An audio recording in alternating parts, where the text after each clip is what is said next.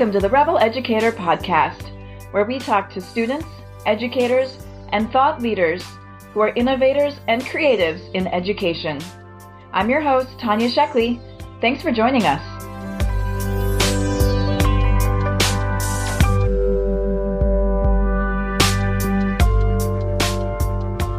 Hi, everyone. I'm here today with Amos Fodchuk. He's the president and founder of Advanced Learning Partnerships, where they strive to empower every learner to be the change their community needs.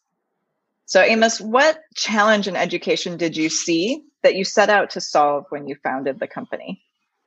Hello, Tanya. It's nice to be with you today. I am in my 22nd year of education and didn't even think that I would be a teacher. I set out to be the opposite.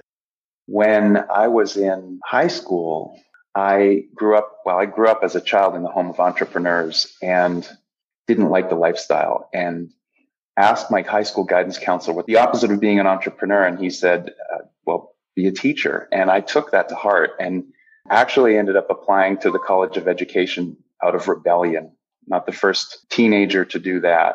But then I fell in love with the profession and became a teacher and spent a decade in the classroom. And so as a high school English teacher, I never really took the traditional approach to teaching the literary canon or literary movements. I was so much more interested in language and philosophy and the collective wisdom that comes through literature. And I was more interested in understanding the troublemakers that put pen to paper and then eventually fingers to keyboards. And so we had a great time in our classrooms, and we really tried to find the humanity in the learning.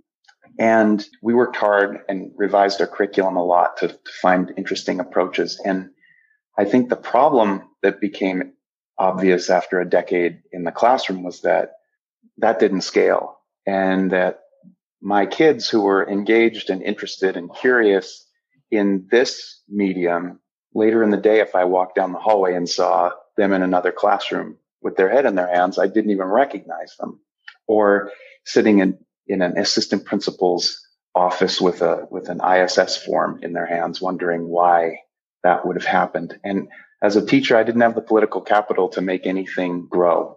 And so 11 years ago, I decided to try my hand and become an entrepreneur, to my parents' continued joy and amazement that the apple ultimately never flew far from the tree. And I started Advanced Learning Partnerships with the support of my wife, Katie, who, as an organizational psychologist, gave me the perspective that I needed to have an answer to the question of how do you empower childhood learning through empowered adult learning. And we've been chasing after that ever since.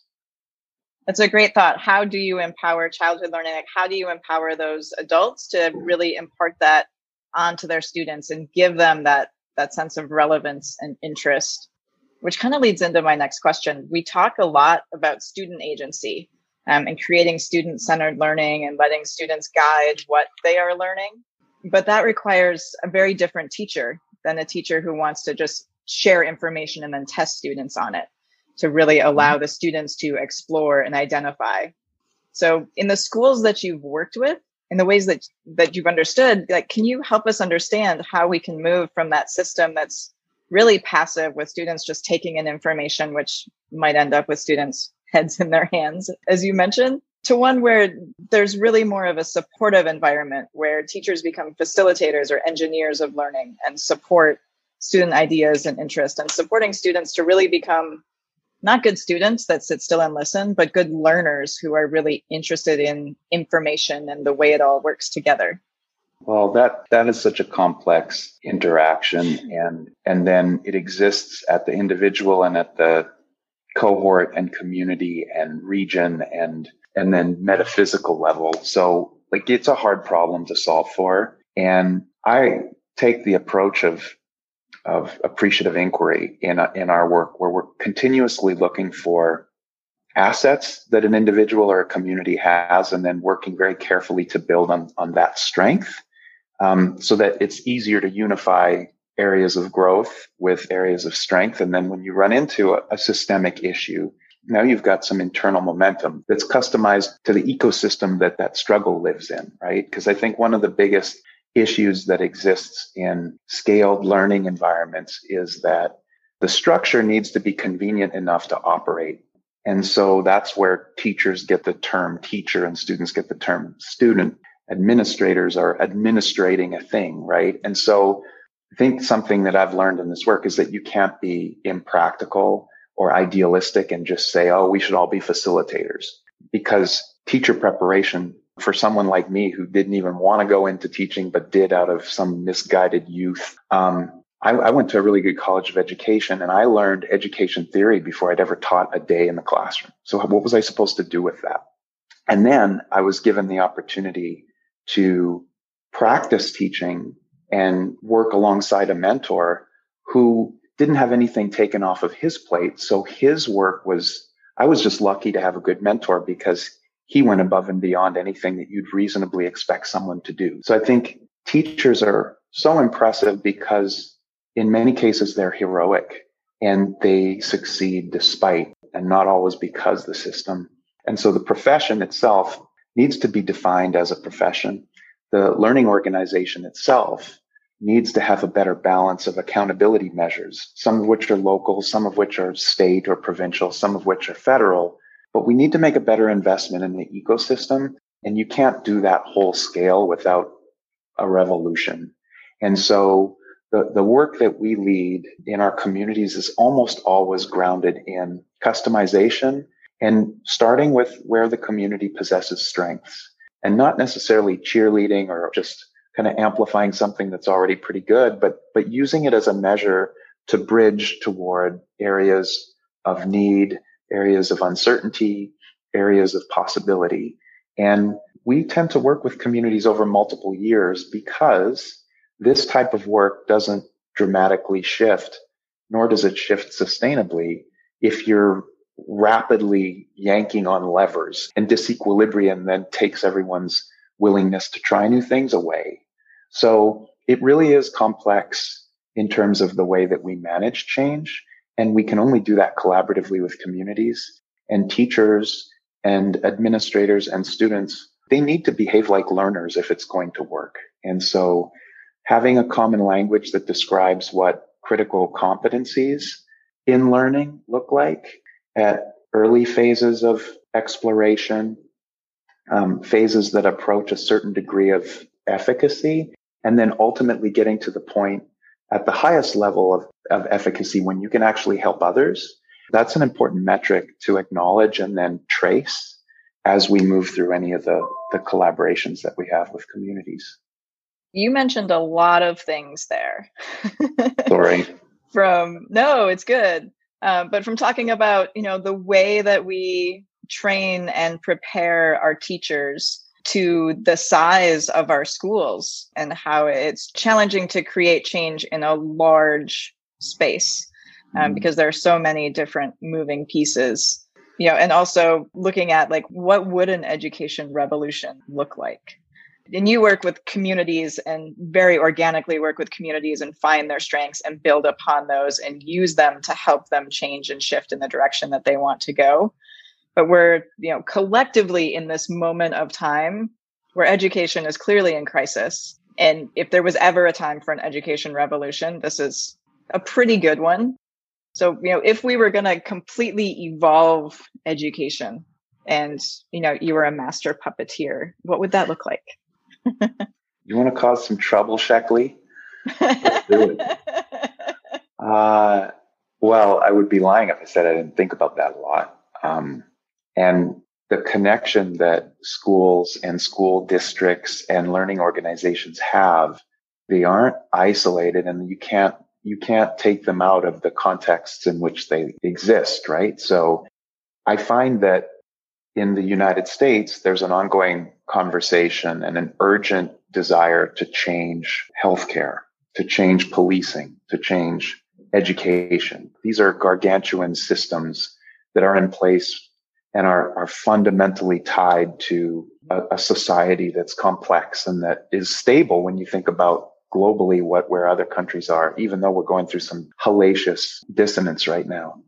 I think that the first systems thinking oriented piece that I hold on to pretty tightly is if we want to do anything worth doing in public education or private or independent, whether it's a district or a state or province or a singular school, you have to start by looking at the relationship that the community has with its learning structure. And where are those strengths? And how do you bring community together to develop some pride if it doesn't exist, or to augment it if it does? So anything that amounts to change, whether it's revolutionary or incremental, there has to be a collective vision. Otherwise, you're really only subject to the strengths of a charismatic leader or someone or some group that happens to have its act together for a certain period of time. There's no answer to scale if we're really thinking about this from the point of view of let's change because we know we need to.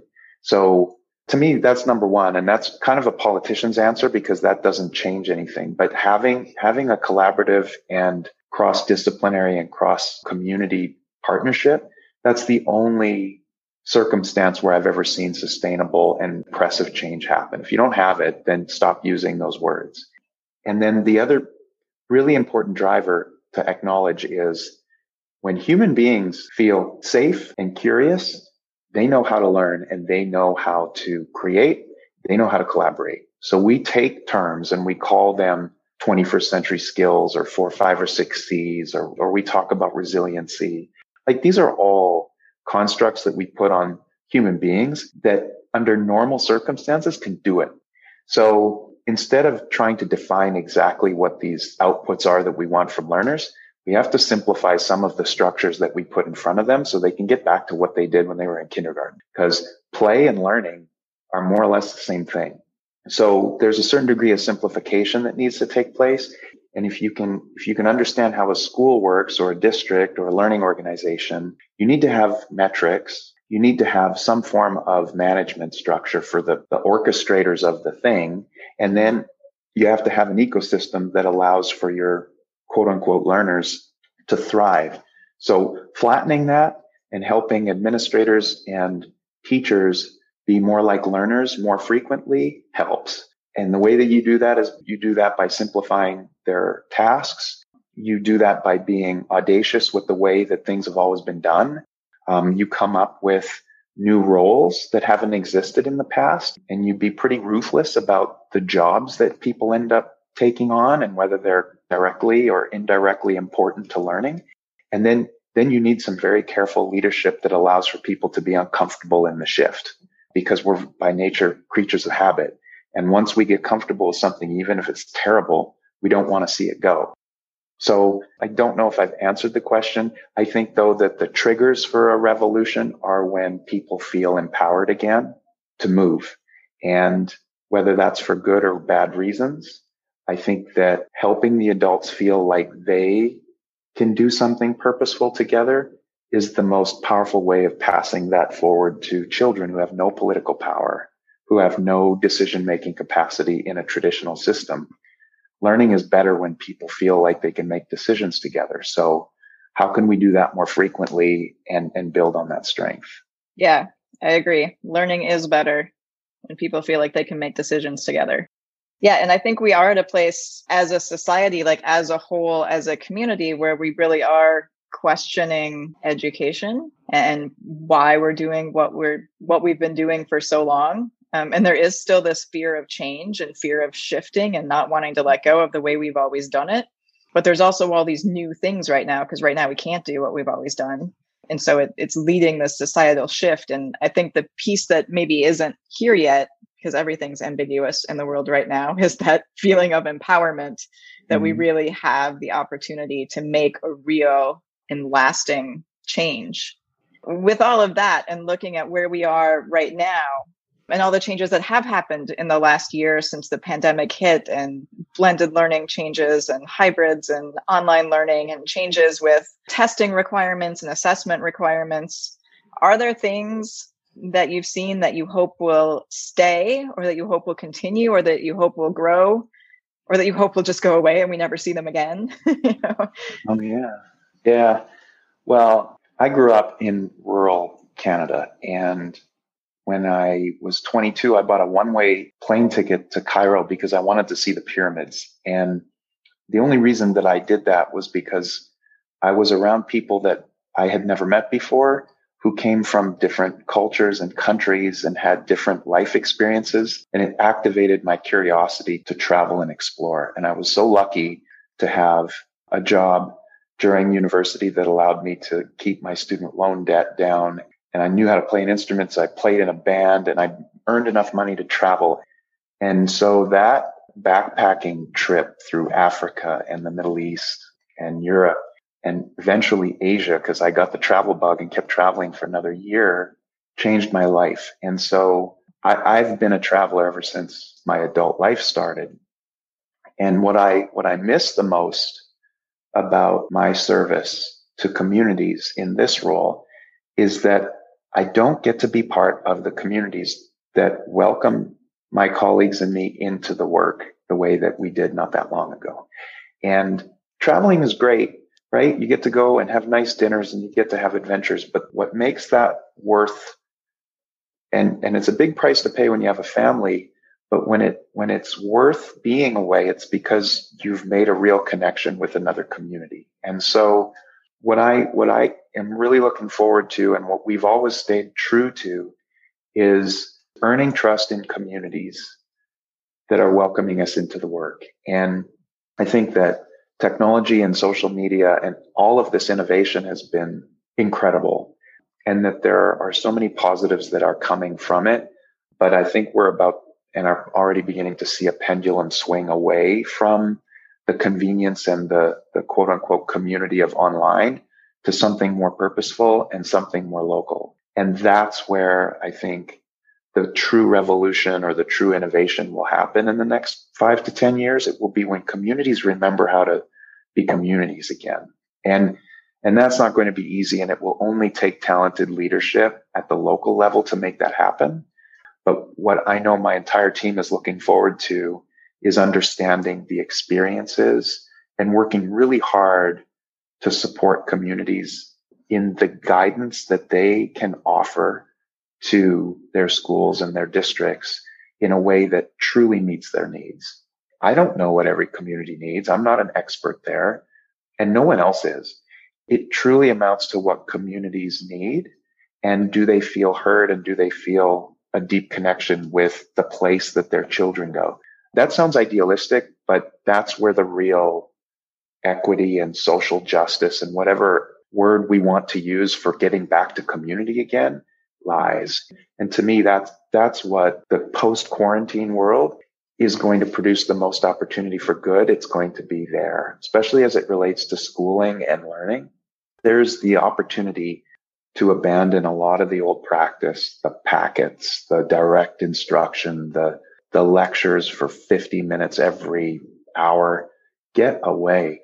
The kids who are learning outside of school, whether it's under pandemic or under normal circumstances, they're connecting in vibrant ways. They're creating in ways that you and I never had the opportunity to do when we were kids. They're already leading some pretty impressive learning trajectories. We need to ask them what they've done in the last year under certain circumstances and really be ready to support children and families who did not make it well through this. I'm sorry, all of this sounds so complex, but I'm distrustful of people who have simple solutions. No, it made me think of, for lack of a better term, I'm picturing a rubber band, and like with community and society being on one side. And as we've kind of pulled it farther and farther with technology and working and being away in the office, and now we've got a pandemic that has really forced us to be really far apart, that as soon as we, have that ability to be back together again, instead of coming back to where we were with working and distance and, the internet and everything between us, I think people really are going to come back together as that community. And you're right. Hopefully we have some solid local leadership, but I also feel like a lot of that leadership may come from schools, as schools are tasked with integrating the students' learning and all the things that they have or haven't done over the last year to year and a half as we move into next school year.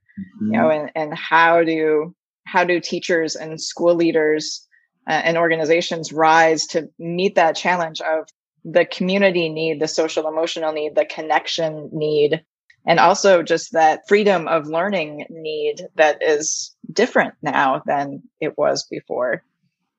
Yeah. Well, the graduation degree, the course grade, the end of course test, those are century old milestones.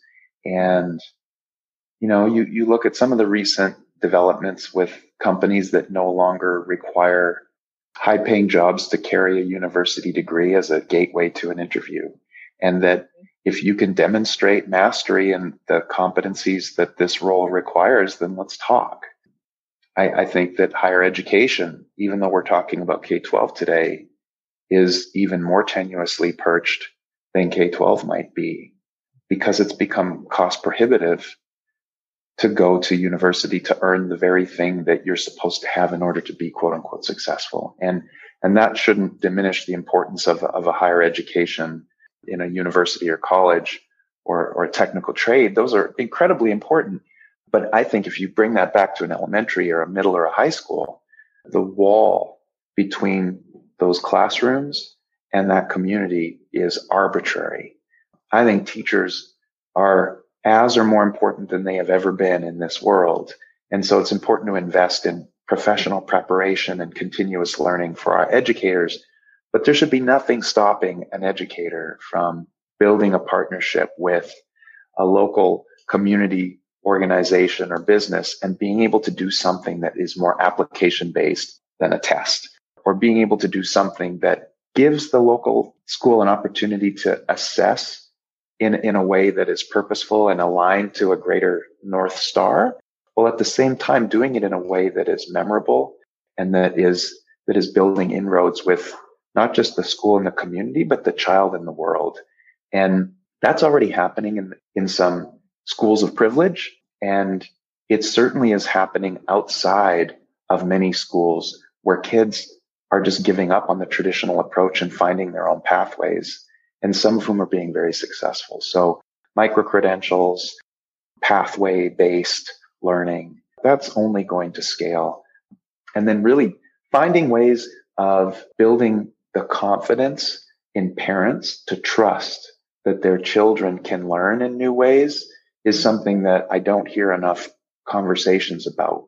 Because as parents, as a parent, my wife and I want our kids to be successful and we want them to be innovative, but we also get nervous when the kids don't get enough assignments to know if they're doing well, right? So that's another reason why we need to have a rich conversation, not just with our business leaders and our community organizations, but our families, because there's a big miss in the way that families feel to be advocates for school and vice versa. And at the end of the day, there aren't enough hours in it, which is why a lot of this stuff doesn't happen, which kind of goes back to the beginning of our conversation about making the role simpler. Where are we spending our time and is it worth it? Yeah, as humans, we do tend to overcomplicate things for sure. But since we've circled fully back, I have one more question to ask you that I ask pretty much everyone. And that is because I run an elementary school. And so I'm curious if you have any memories from elementary school, if you can share a story of a favorite teacher or a project or something that stands out in your mind from your elementary school days.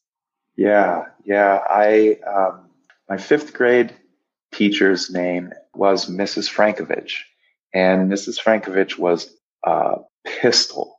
She said things that were shocking and abrupt. She had a boa constrictor in her classroom.